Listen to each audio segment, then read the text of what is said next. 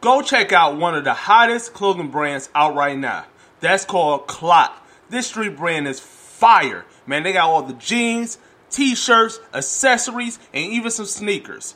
So go check it out right now. That's KCLOT.com. And use promo code Brandon Jordan Comedy to get your discount. What up, doe? Welcome to a new episode of Don't Blame Me, Blame Detroit with your boy Brandon Jordan. And I got a special guest with me today.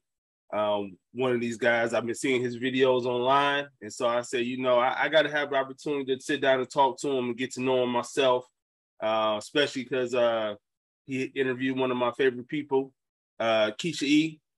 Oh, wow. One of the homies right there, and I said, I got to sit down and put him on the other side of the chair today. I want to welcome to the podcast, man, David Tinsley, man. How you doing, bro?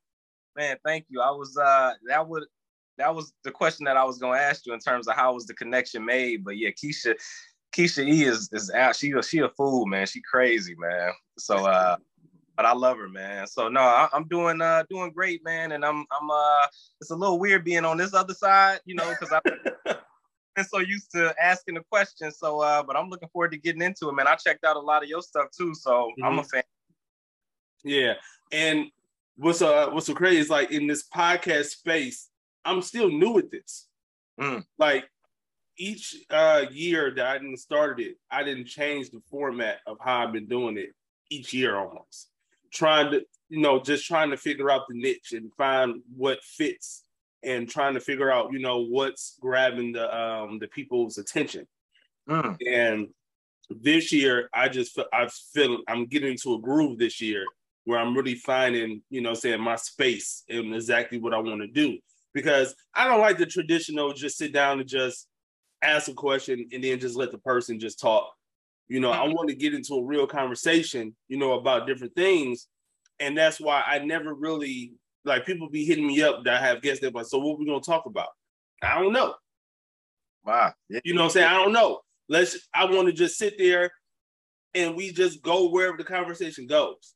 You don't want it to feel too contrived or formulaic, I guess, right? Right. You know what I'm saying? This is not NBC News. You know what I mean? This is, I really just want to just talk. And, and wherever it goes, and then what I do is that I have things, that I have written down just in case the conversation doesn't flow. I can be like, okay, well, let's, let's talk about this. You know what I mean? And let's get it in. You got that fallback plan just in case, yeah. Right. But so tell me about we got to start off, man. Just tell me about yourself, though. Like, how did you get into where the space that you in and where you from and all that stuff? Man, I'm from the east side of Detroit, all over the east side, man. So Promenade, Dickerson, Warren, Copland, 7 Mile, and Manning. I'm all over the east side pretty much. Okay. I grew up on the east side. My mother raised me. Sister kind of co-raised me because I have an older sister who's 5 years older than me. It was just us in the house. I ended up going to Cass Tech, graduated from there in 2002, went to University of Michigan up in Ann Arbor, graduated from there in 2006, got my degree in interdisciplinary engineering, and I minored in African-American theater. So I always kind of had a love and a fascination for the arts. And then with the engineering thing, I was good at math. So I just, my mother kind of planted that seed in me early, and thank God she did, because it allowed me to be able to take care of myself once I ended up going to LA to pursue acting. Okay. So that's kind of the story in a nutshell. I graduated from the University of Michigan. I lived in India, the country India, for 6 months because I had to train for this software engineer position. That landed me in Arizona for a year. And then from there, I went to LA, and I lived in LA from 2009 all the way up to 2018 before moving back here to Detroit, Michigan, my hometown. So okay. So we already got some things, similar about our backgrounds. From the east side of Detroit. Nice. Okay. 7 Mile and Ryan. Oh, okay, yeah. That's what's up. That's over there by my off of Davidson. Yep. It was like a prison over there off a mound. Yep. Yep. Okay. And I was always told that's where I was gonna end up. Damn. That's where I always was told. They said, growing up, people, especially like teachers and stuff, man, like my mother didn't want me to go after I graduated from elementary. I didn't go to any more Detroit public schools. Wow. My mother was like, I don't want you in that, I don't want you in that space, which I'm at that time I was mad because, I want to go to school with all the neighborhood kids. Yeah. But now as I look back, I appreciate it because if I would have continued down that path, I probably wouldn't have graduated high school. To be honest. And, and teachers, growing up, we had predominantly white teachers and they would tell us like, I'll never forget this. In 7th grade was told, you probably gonna end up in prison. Wow. And I was like, okay, wow, because I got into this little bit of trouble. Yeah, like the typical school trouble, they're like, if you don't get your act together, you're gonna end up in prison, And so, yeah, like I said, I grew up on the east side. I didn't travel, I didn't move quite a bit. I done lived in Atlanta. I lived a little bit in New York for a little bit. I lived in Memphis, Texas, and now I'm here in LA. So what out of all those places, where did you like living the most? LA. I got you. I've been in, besides Detroit, because I grew up in Detroit. I didn't leave Detroit until I was 27. Oh, wow. When I first left and moved to a different city when I was 27. So, but out of all them cities, I didn't live in LA the longest. Damn, nice. Which is crazy because LA is probably one of the least places I like. So it's like gift in the curse. Yeah. Because it's different talking to you because you have the experience to know some of the things that I'm talking about when I talk about LA. Yeah, LA is good for what it is. I tell people, all the people hit me up all the time, like, man, I want to move to LA. And I tell them, I say, okay, let's be realistic about the situation. If you're not in entertainment, if you're not moving here for a high quality job, or you're not from here with family here, is no reason to move to LA. Facts. It's the only 3 reasons that I will understand that you moved to. Oh, and the 4th one is that you're just rich. That's it. The top only 4 reasons that I can respect someone moving to LA. Because outside of that, is no reason to move here. If you're making an average quality of life income, you're setting yourself up to live almost a poor lifestyle moving to LA. Yeah. LA is not just a place where you just up live. It's I got so many things about this city, but it's like I know what you mean. Cause I love the number one thing I hate about here is that I don't like the way of life. Meaning I don't have an issue paying $2,000 worth of rent. I don't have an issue paying that. But what I have an issue is that if I'm paying $2,000, give me $2,000 at least close to worth it. Worth it.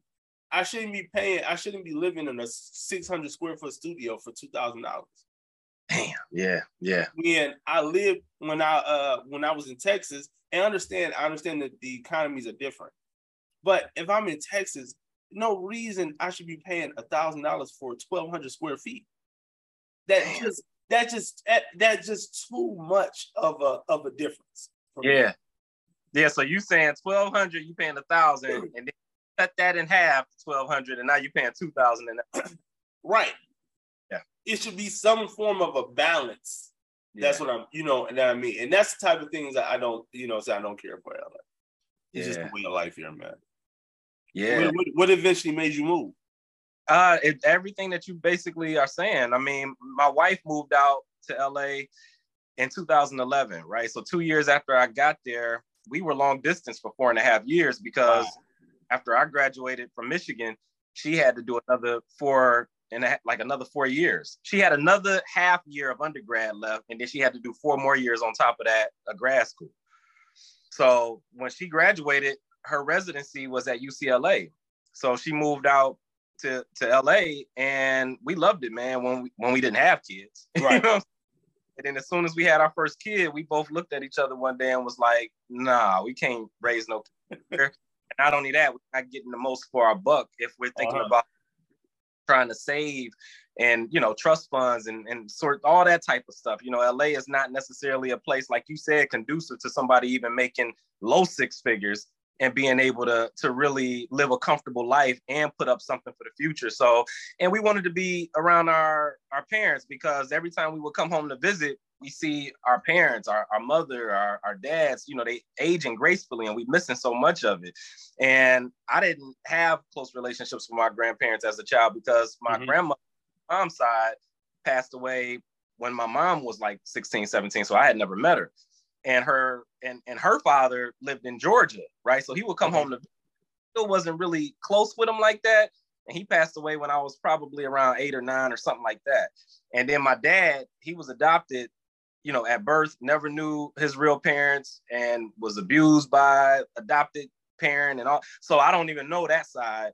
And that's the reason why we came home, because I always wanted to make sure that if I had kids, they would have a close relationship with their grandparents, because I just think that's something that I did miss. And I would be somewhat jealous of other kids who could go to their parents' house for the weekend, because grandparents are just gonna, like, their whole job is to redeem themselves, I guess, from all the bad shit they did as parents. Yeah. So as like a way of redeeming themselves, and that's the reason why they just love on them, and, you know, they're not punishing them, and obviously, or not punishing them as much as their parents. And then obviously there's so much wisdom you can get from grandparents, you know. Right. So that our kids had that opportunity, man, and that's why we moved back. Okay. Now I tell you this is like, because I actually about to get ready to come visit Detroit soon. Nice. Because my grandmother is turning 90. And wow. They're doing a big party for her and everything. And this is one thing about being in the business that a lot of people that don't understand, is not in it, you know, about being in entertainment. It's the sacrifices you have to make when it comes to your family, friends, relationships in this business. You know, my family don't understand some of the decisions I have to make when it comes to, you know, my everyday life, moving like for example, this trip that I'm making to Detroit, financially, I really shouldn't be doing it. I shouldn't be doing it at all.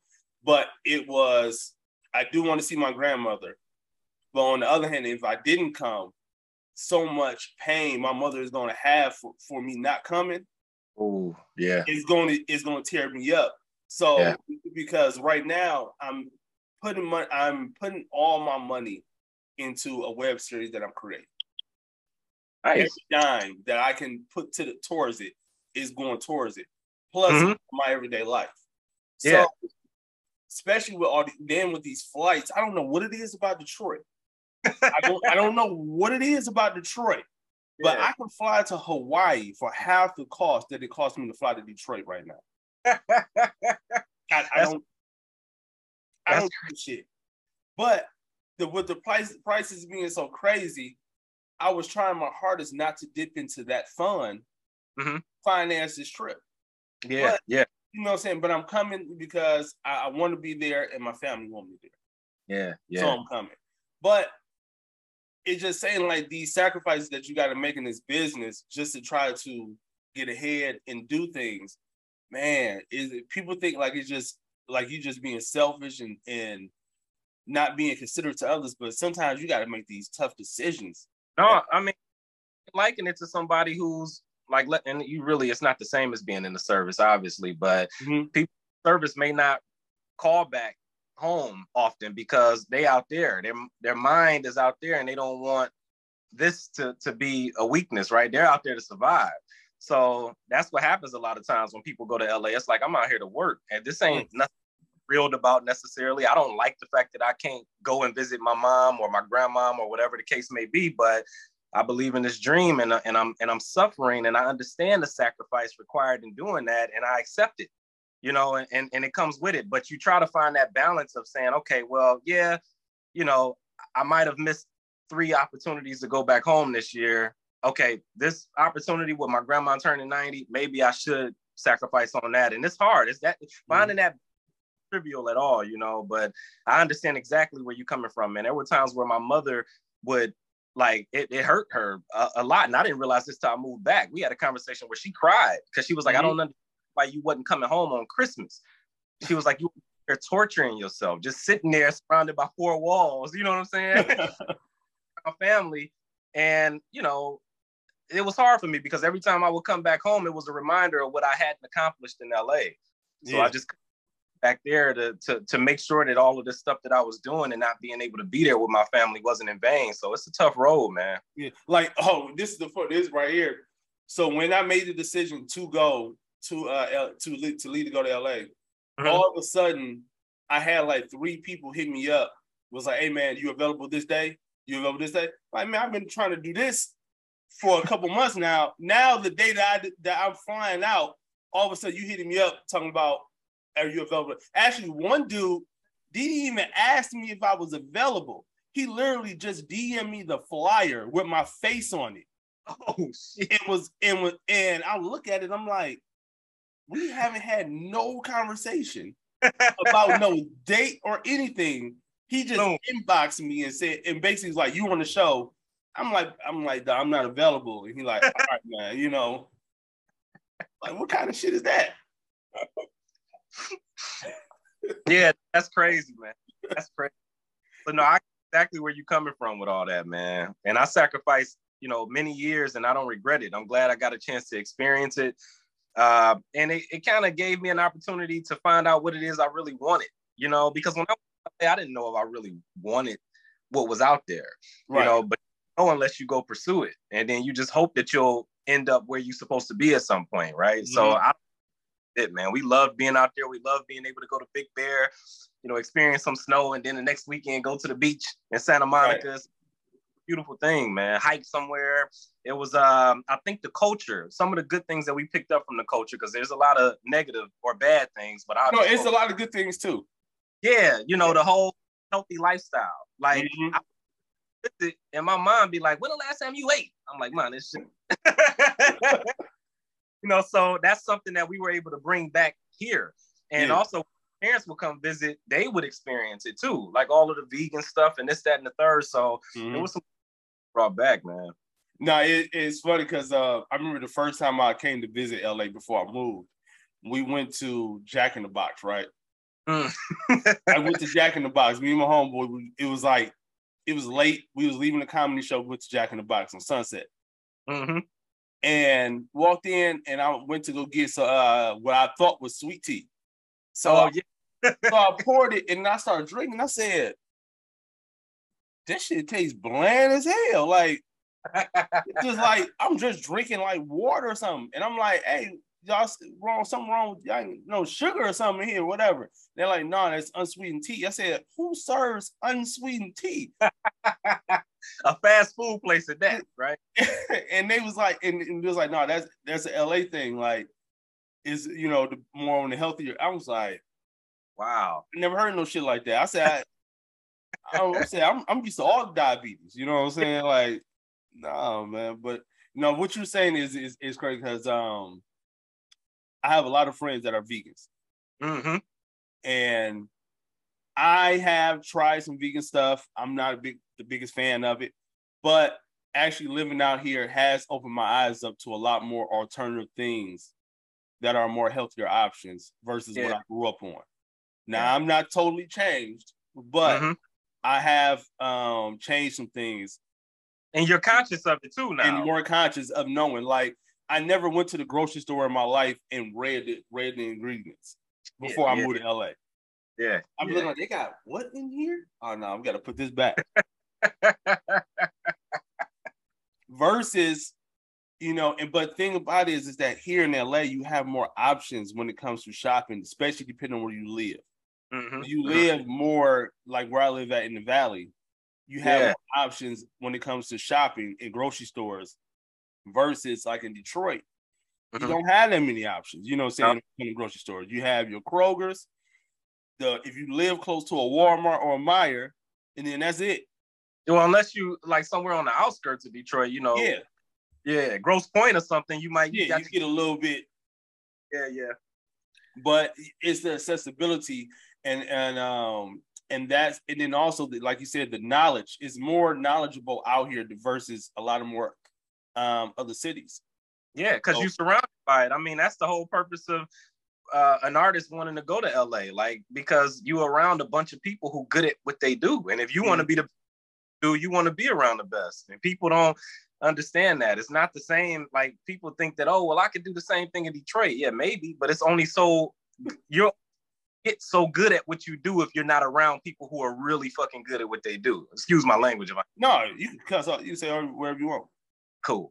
But yeah, so I agree with you, man. It's like being around people who are more health conscious. Even if I'm not following what they're doing to a T, it's better than being around people who ain't even thinking about it at all. Mm-hmm. Now I had Amanda Seales on here. I saw that. I said, "Oh, this dude right here doing it big." Not the biggest fan of her views, politically speaking, but I respect her success and I respect her hustle. So I thought that was a dope interview. So one of the things me and her talked about, and I told her, I said, a lot of times, you know what I'm saying, like what you just said about respecting her views, is like a lot of times I said, you speaking the truth on a lot of things. But the problem is the delivery. You said that? Yeah, you did. And I told her, I said, it's the delivery. I said, it's the delivery sometimes is what throws a lot of people off. It's like, you come hard, you know what I'm saying? And I love it, you know what I'm saying? But so a lot of other people, you know, they try to, anything that they can be able to say, I don't like this person, they're going to run with. And that's the one thing that people run with is they simply just disagree with you just because of how you deliver it. Well, that's the shit. And sometimes you can hate somebody so much that you end up becoming that person, right? And I'm not saying this about Amanda Seales, but like a lot of people in my family who hated Trump, right? Like, damn, you sound just like him. You just on the other end of the spectrum. And I think Trump, you know, yeah, he was a flawed and is a flawed person, but there was a lot of truth to what he was doing too. But people couldn't hear him because, like you said, the delivery of how what he was doing. And I'll tell you this, bringing up Trump, I don't like having a conversation with people because people don't take the time to just think. They just like to react. Whew. If you actually read and research, you know, some of the things that Trump did in his presidency for Black people. Yes. He did more things than any president that ever set that office. Including Obama, yes. Oh, especially including Obama. Right. And that's including Obama.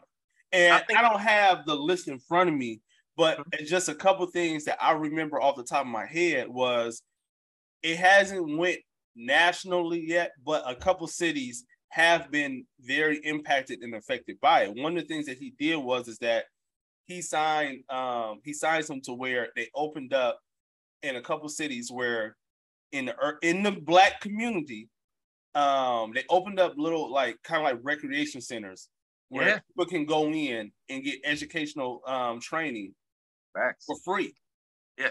And also little different other activities for the communities. Now, like I said, it's not nationally, but it affected some Black communities in the U.S. And he signed a couple other different things. I don't have to brag about a lot of it either. You know what I'm saying? He didn't brag about none of it. Yeah. Yeah, he bragged about all the other shit. Yeah. But when you try to sit there and talk to someone about it, all they know about is what is put in front of them. What is put in front of them on TV. So they're not taking the time out to actually look and think about what he actually did. They just care about the stuff that was put in front of them, and which is right. You know what I'm saying? You're supposed to put that in effect too, but also just understand that the people that's going to create change for us are not going to be the people that look like us or the ones that seem like they're going to ride for us. It's the ones that's going to that speak out against us are the ones that have the power for us to change. Yeah, for things to change. There's another thing about that too. They're not pandering to you either. And I think if a president or a politician in general doesn't pander to you, then that in itself is a sign of respect. Because sometimes people look down on you so much that they don't even feel you're worthy of being insulted or told the truth, or they don't feel you capable of being responsible for your own mistakes and your own actions. It has to be somebody else's fault. So I think, yeah, exactly. So I think to a degree, Trump might have had more respect for us than even an Obama or a Biden. You know what I'm saying? Who just told us what we wanted to hear to get a vote. There's a certain level of integrity that comes with going about things in a way that you feel is truthful, right? It might not be truth what Trump was doing, but he felt it was truthful and he stood on his convictions, and I can respect that. The other thing, too, is that the reason why people couldn't hear Trump out is because they couldn't separate their identity from the topic. And most people define themselves. That's a good point. Black can't see anything outside of that. And they can't even view themselves as an individual. Like, you're more than your race. You're more than your color. You know what I'm saying? And that's why a lot of people couldn't hear him, because the media painted him out to be a racist. We already know propaganda, right? So it's like, all right, if he's a racist, then that means, he don't like black people. And since I'm a black person, and I'm so fixated on blackness, that's so attached to my identity, I can't be objective about Trump at all. Yep. And the fact that he was a Republican. Like, yeah. I never understood this, we gotta vote Democrat. We gotta vote Democrat. Like, I'm a history buff. Like, I love history. Like, that was my favorite subject and still is today. And I hate when I hear, especially when I hear people, especially younger people, they say, when I talk about different things that happened in the past, they show no type of interest in it. And I be like, man, you don't understand that. Understanding things in the past will give you a clearer picture in the future. Yeah. What people don't realize is that Black people in the beginning of all this democracy and government and stuff were Republicans. Yes. The Republican Party was Black people. It made a turn. I forgot late. I think it was like going towards like the 40s, 50s. Is when it made its turn to where Black people became more on the Democrat side. Or liberal, yeah. Yeah. And so, and I be telling people, at the end of the day, and just like Amanda even said, both parties don't give a damn about us. But if we're going to make some form of change when it comes to the vote, people have to understand that the presidency, and that they hype that up so much. They hype the presidency so much because they want to distract you from the people that you're really supposed to be voting for. So they forget about the local and the state level and all of that, right? The senators, the representatives, all them people are making all the decisions that you have an issue with. The president makes couple little issues, in his presidency. Most of them get turned down. Yeah. Most of them get turned down, and and the rest, and everybody. And so now you look at the president like, oh, you ain't doing shit, do shit. Well, he can't do shit anyway. He's just the face of the country, right? That's it. He's the representative to, to represent our country. But the people in the offices are the ones that's making decisions on our lives. And in the face of the country is it's a very important task. Yes, very important. But I agree with what you're saying in terms of where the decision is made. I agree. Yeah, and that's why, like Detroit, one of the main reasons why the city has been through its ups and downs like it has as a whole is because people are still voting in the same people that put us in the city in the position that it's been. Just because you're going off a name. Yep. You're not going off of, let me see what this person been doing in their terms. You're just going off of, okay, well, I know the Kilpatrick name. I'm just going to keep going them in. And so that's what happened. That's what's happening with our city. I was there when the city was I still living when the the big news about the city being broke. Wow. You remember that? Yeah, I remember. Yeah. I in, but I remember. Yeah. And I wasn't shocked by that. You know, I wasn't shocked by that. And then the school system was going broke. Mm-hmm. None of this was a surprise because the same people that made the city broke is now the same people you're trying to empower to get the city out of it. Yeah. Yeah, it's a vicious cycle. Makes sense, man. Yeah. Yeah, that don't make any sense, man.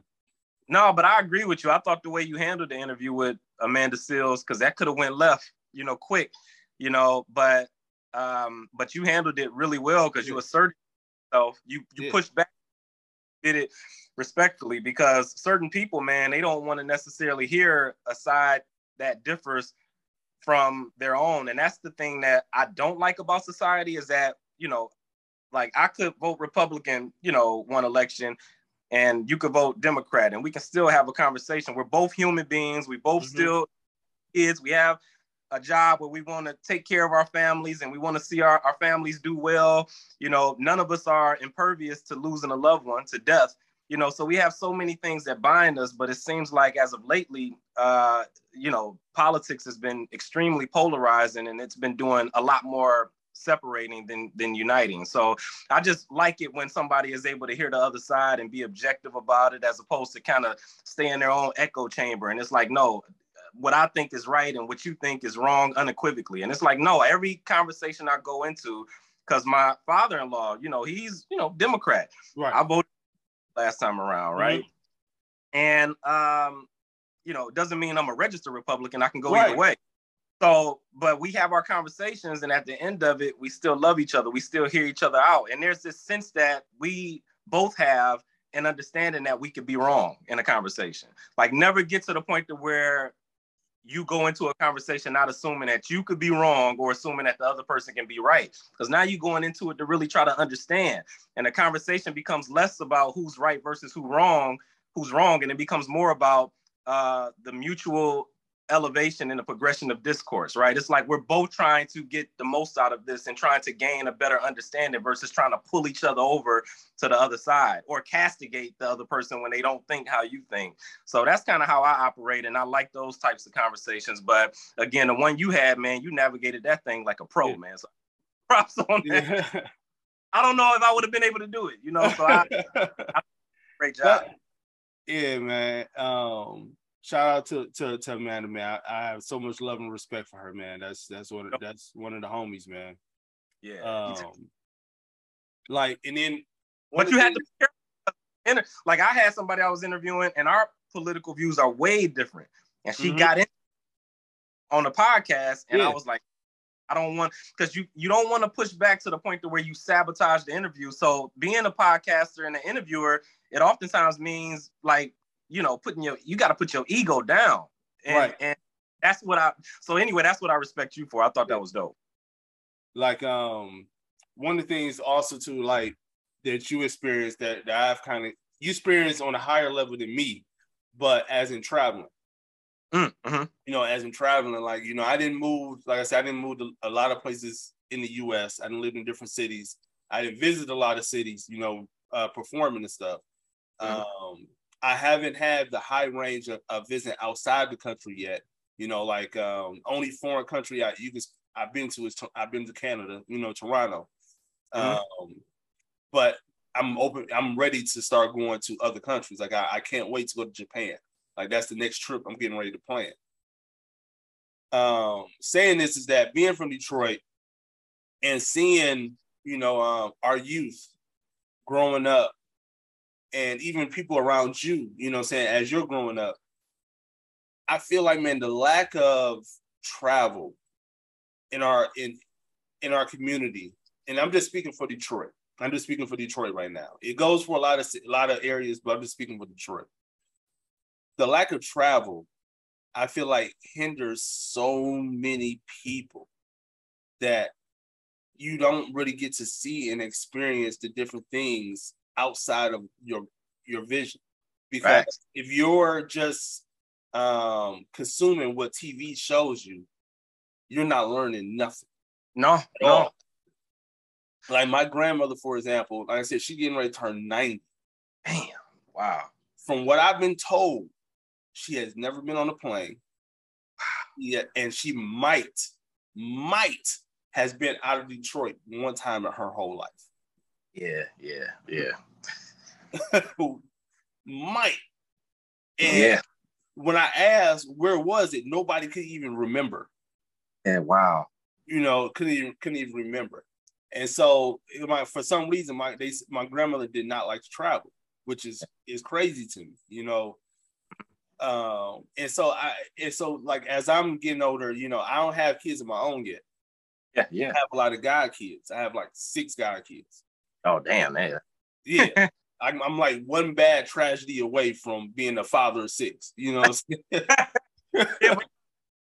The person when they trust you to be a godfather to their child, that's a good thing, man. Yeah, it was great because my best friend, my best friend, so 3 of the kids is his. Okay. I'm the 6 god kids go like 3 of them are brother and sister, 2 of them are brother and sister, and then 1 is by themselves. So they all live in 3 different cities. Yeah. So 3 of them live in Detroit.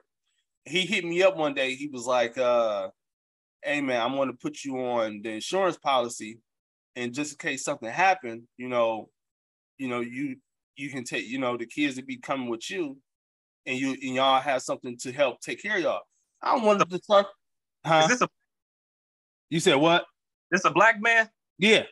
Shout out to him for the insurance stuff. You know, a lot of us don't navigate well in that department, and then once something happens, you know, the family is left to figure out what to do with everything, and oftentimes has to kind of foot a bill. So shout out to him for. But I'm sorry, man. No, you good. And I just wanted to start crying at that moment because I'm like, man, it was something that I didn't think about. Yeah, that's those life is real moments. Like, wait, we ain't got all the time in the world to be here. We all gonna die at some point, right? Yeah.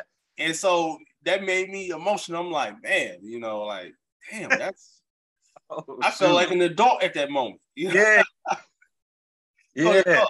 But what I was getting at was, I want to be able to start getting in a position to where I can be able to, take them on experiences, show them different things, not just, of course their parents is going to, do that too. But I want to be a part of showing them different experiences, showing that it's more to the world in life than 8 Mile. Yeah. I mean, my first time getting on the plane was when I went to India. I had never been on a plane before, and that's why I did it. I had other job offers, but I was like, hey, I get to go to another country and live for 6 months. So it's one thing to travel somewhere, but it's another thing to live somewhere and become, immersed in that culture. That's why I would even recommend like studying abroad or anything that will get you to go out the country for an extended period of time, because, it'll give you a different appreciation for America. Most of the Black people that I talk to and I know, they have a disdain, like a hatred for America, and it's like, yeah, perfect, but America is far from the worst place, right? And every place they have a history, right? And there's been a lot of atrocities and murders and massacres committed everywhere. There's no country on earth that has a clean past or a clean slate. So being able to go somewhere else and actually live there for a minute, I'm talking about in India, and I was in areas where it was kind of third worldish, right? And then you get to come back to America, juxtapose it to what you just saw in India. Man, I remember I got off the plane after that 6 months and I literally kissed the ground, right? So a lot of Black Americans, in my opinion, and I'm not trying to be critical without somewhat being productive about it, but I guess one constructive critique is that we don't have a frame of reference the same as maybe some immigrant coming over here from like Mexico or something. So they come look at opportunity. They ain't thinking about like negligible, obstacles like racism and all of these things that, yeah, sure, they might matter a little bit, but it ain't stopping nobody. If you really want to succeed, you'll find a way to succeed. So they have a different frame of reference. So they come over here on a mission, and they come over here with a certain level of gratitude and appreciation that Black people who are from here but have never experienced anything worse don't have. And it's like, yeah, you might think you poor over here, but poor means something completely different in some of those other places. Yep. And if you don't try to do that for your kids, show them those things, and they can run the risk of growing up and being just as bitter and resentful as a lot of the Black Americans we see here today have succeeded and still for some odd reason hate the country and don't acknowledge the fact that their success is a big reason or it's largely based on the country that they're at that allowed them to be able to have those opportunities, you know? So it's like, still be constructively critical of a place, you know, but you can also have some sense of gratitude at the same time. And I think people don't understand the importance of being able to operate in both spaces and have that duality. Yeah. Yeah. You're exactly right. I tell you this, that people in the Black community, one thing I feel like they struggle with is a lot of other communities that, especially since I've been living here in LA, because I'm being around a high Hispanic population, is working and moving with each other. Like, it was crazy. Like last week, I got to go see the dermatologist, right? So I was calling to make my appointment. And when I was on the website looking at the list of doctors, I only found 2 Black doctors. So I put in my request for one. They tell me, oh, he's retired. Yeah. Then the other one, they were giving me the runaround about her, saying something about her, but whatever. So I'm on the phone and I'm like, well, what other Black doctors do you have? And the girl on the phone is looking at it, sounding like, why does it matter? That's how she was giving. That's the type of energy she was giving me. Like, I'm just going to assign you to a doctor. You go see him. No, I want a Black doctor. Just like one of the reasons why I need to actually get new glasses. I need to go to the get a new prescription. I haven't found a Black eye doctor yet. I want to be able, and so I purposely do all of that until it's no result, to the end, till I can't have no other options. Because I want to work with my own. I want to be around my own, because I feel like when I have my primary care doctor, he's Black. I feel like if I go to someone that at least looks like me, they will understand more about what I'm going through versus someone that doesn't.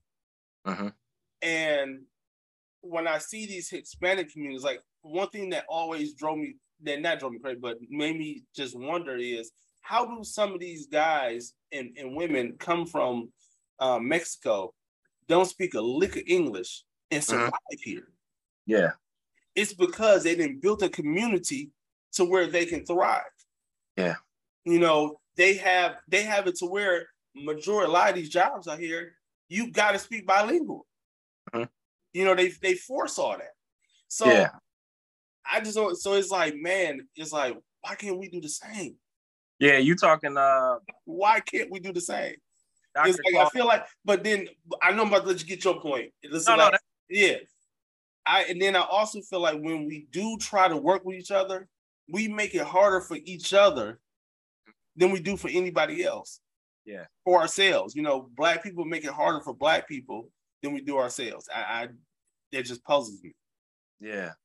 Yeah, well, you know what? It's I think when you talk about Hispanics, right? A lot of times when they come over here and they can barely speak a lick of English, they're trying to figure out how to navigate out here and have to band together because they all going through the same experience. Yeah. The Black community is that it's different.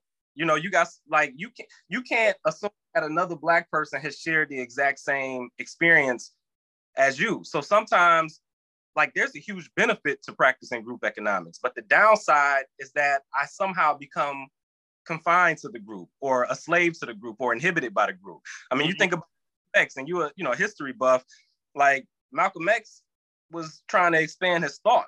He wanted to grow.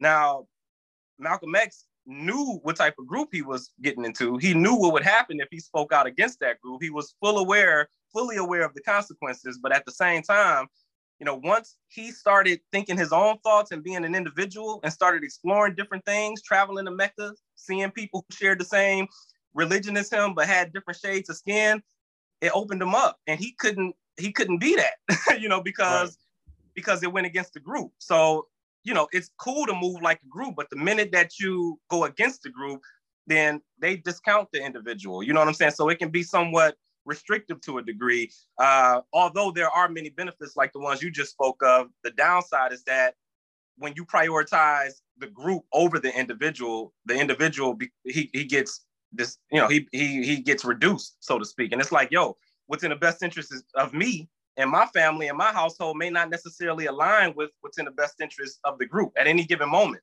So I need to know that if that doesn't happen, if at some point they don't align, you're not going to just, outcast me or throw me out to die and starve and hang. Because even with Malcolm X, I think I was watching, what was it called? The one with Forrest Whitaker. Something. Oh, you talking about Godfather Harlem? Godfather of Harlem. Which is a dope-ass show. Yeah, well, right. That was a great show. They was paying all of Malcolm X's bills. How true that is to the story, but once he deviated from the group, like, he could barely survive because everything was in the Nation of Islam's name. And I'm not saying that to talk bad or say anything disparaging about Islam, because they've done a lot of great things for the Black community. But I'm just saying that just like there are benefits to moving like a group, there's also a downside to it too. Once the individuals, once what's in the best interest of the individual doesn't coincide with what's in the best interest of the group. Yeah. I had heard him grab the charger. No, you all good. I didn't realize the charger wasn't plugged up. The laptop about to die. But yeah, no, you made a great point, and I didn't even think about that aspect that you had just put in there. Yeah, it's a conundrum. It's not. That's the thing that I was always. This guy named Jordan Peterson, a clinical psychologist, he said that there's no, and even Thomas Sowell, he's like world-renowned economist, researcher, educator. Both of them admit that there's no perfect path. You kind of have to pick your poison. So no matter what path you take, there's always going to be trade-offs. So even if you think, Black people banding together and practicing group economics and working together in harmony, we can think that this is like the perfect utopian situation for Black people, but there's a downside to it.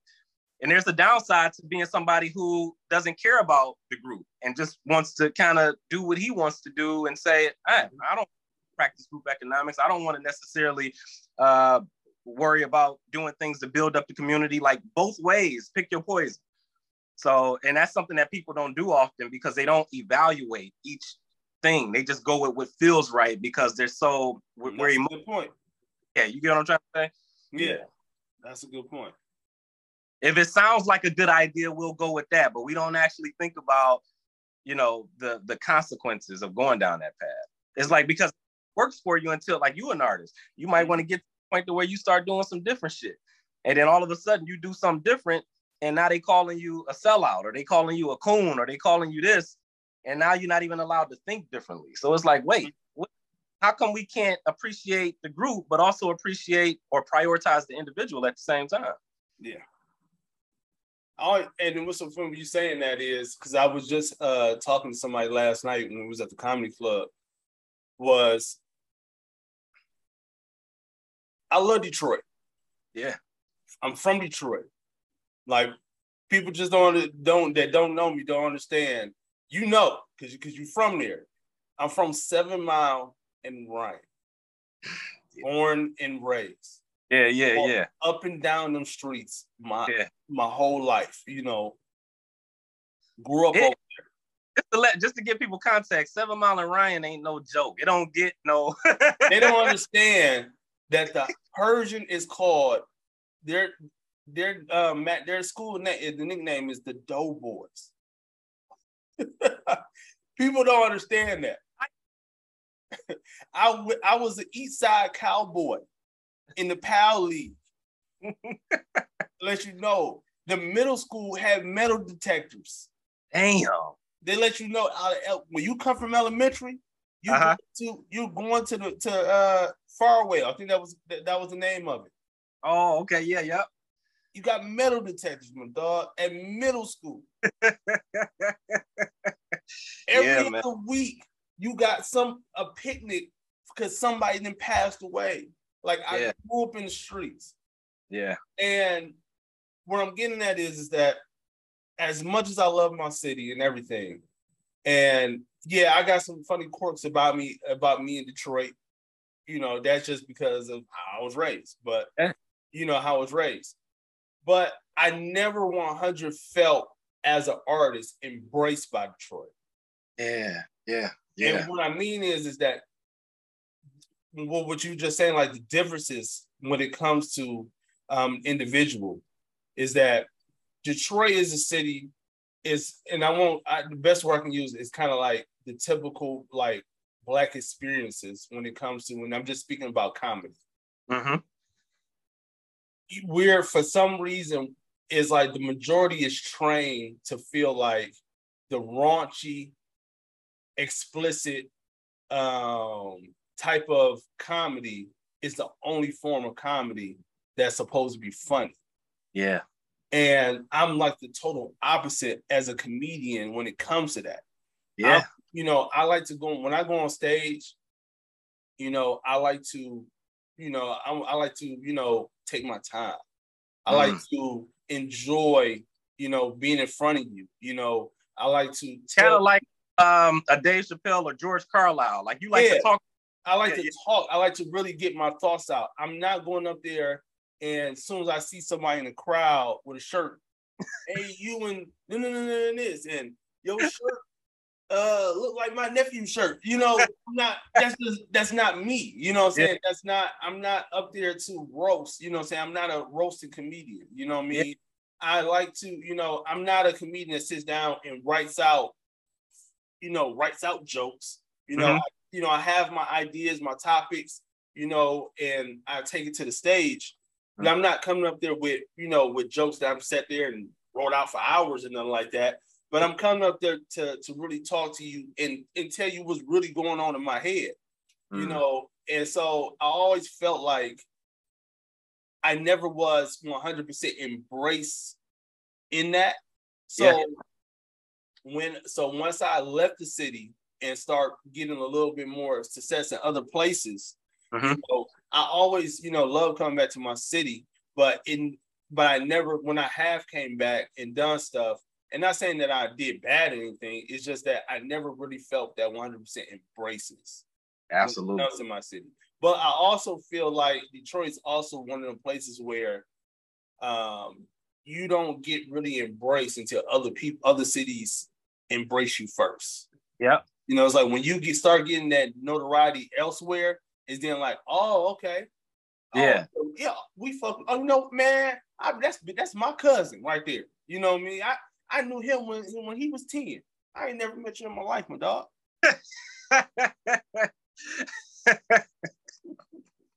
That's a good point. Yeah.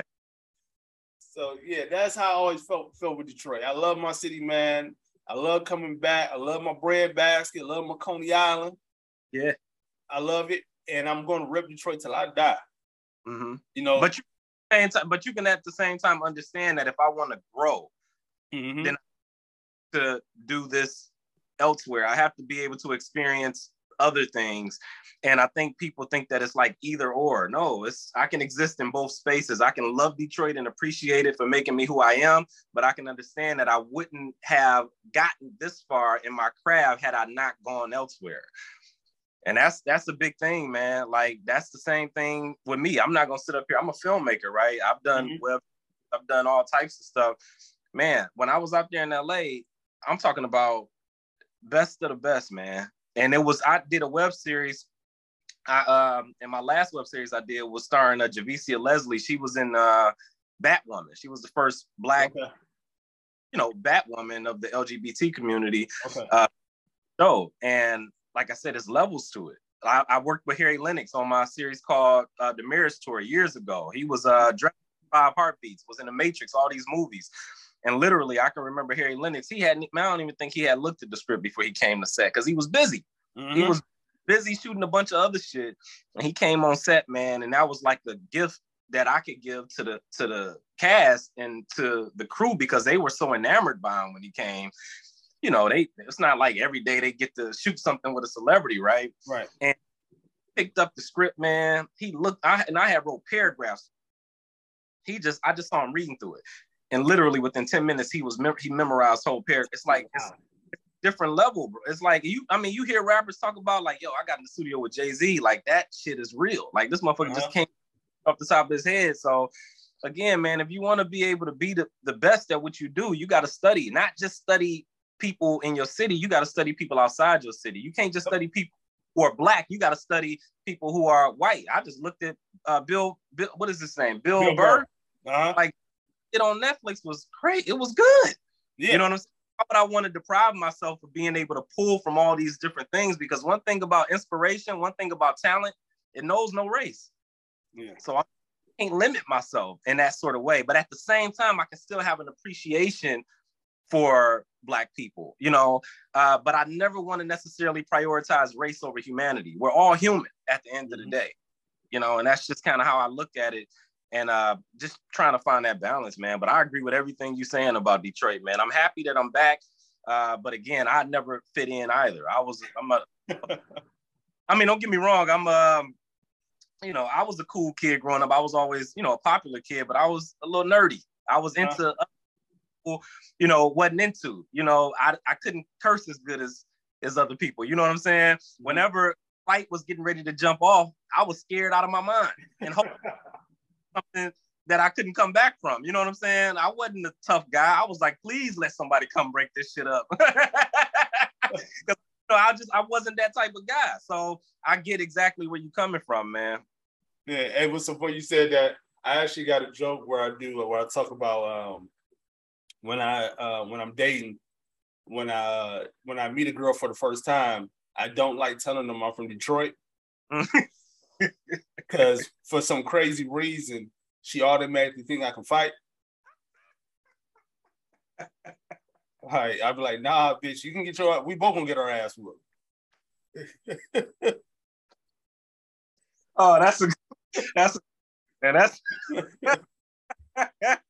like you in trouble. You dealing with the anecdotal Detroit Black guy. Right. You ain't represent the bulk of the Detroit, you know, gangsters. I'm the outlier. Yeah. I don't know nothing about that dope life. Nothing about it. But what you got coming up? So yeah, coming up, man, I'm doing more interviews. I just had an interview today with a young lady from Detroit. Oh shit, I better get this right. Iman Milner. Okay. So she's a writer for EXO, Nicole, for People Magazine, Shondaland. Her dad is the late great Ron Milner, who was like a famous playwright, man. So I just sat down, talked to her because she was on this show a long time ago, Black and Sexy TV Network. It was a show called Chef Julian, and I've been a fan of her since then. So I'm gonna keep interviewing people, man. Doing like you said in the beginning, trying to learn how to tweak things and get better at it. Right. Good for me. I don't want to do anything narrative right now because I got a son who's 6. I got a daughter who's 4. I love being around my family, man. So I just shoot this shit right at home in my basement, and I don't have way, but yet I'm still feeding that artistic part of me. Right. So kind of what I'm doing right now. And I'm trying to think, yeah, I'm still, you know, just living life and being a family oriented dude, man. So that's really it. All right. I'm about to say this is that, because I'm about to bring, every time I bring his name up, I got to shout him out because he was super inspirational in my career. Shout out to the late great Kool-Aid. Kool-Aid, man. Shout out to him. That was one of my big brothers, man, in comedy. Love you to death, bro. Funniest cat to ever come out of Detroit. Funniest comedian ever come out of Detroit. I gotta look him up. You never heard of Kool-Aid? It sounds familiar, but I don't know. I can't remember a bit. I gotta look. King of Detroit, man. King of Detroit comedy. You know, passed away a couple years ago. That was my dude right there. But the one dude, I don't know if you ever heard of this cat. You ever heard of Josh Adams? Yeah, Josh Adams. He's in LA now, right? No, he's in Detroit. Okay, I saw him do something at what comedy club it was. It was somewhere. It was over here by this place called Duo. Okay. I can't remember. It was called I can't even remember the club. But either way, I saw him and I didn't know he was gonna do comedy, but man, he had people in there crying, bro. Yeah. Josh Adams, that's another one of my brothers in comedy. We didn't live together, everything. You know what I'm saying? That's one of my brothers in comedy. Wow. Punch. Punchline. There we go. Okay. Josh Adams is the second best comedian to ever come out of Detroit. Good, bro. And we're talking about it's tons of. We talking about Tony Roberts. We talking about Downtown Tony Brown, Simply Chanel. It's ton. Mike Bonner. We can keep going. It's been so many funny cats, and that's why I'm giving them high praise when I say this. The second funniest cat to ever come out of Detroit is Josh Adams. I dispute. Either I gotta help you do it, whatever. You gotta have them on. You gotta be able to sit them down and have and talk with them. Because I'm telling you, you might have to let them know. So, because when I DM them, it's gonna go in that other inbox. So no, that's why I said I would. That's why I said I would. If I gotta help you, I would link it up with you. So y'all can make it happen. And what you should do is if you got the time, he got his birthday show August 7th at the new House of Comedy Club downtown Detroit. Okay, yeah. To go check that out. August 7th. Okay, damn. Let me tell you, I've been doing comedy so long. It's not when I do go to a show and pay attention, because I normally not paying attention when I'm at a comedy show. I'm just be honest, I'm not.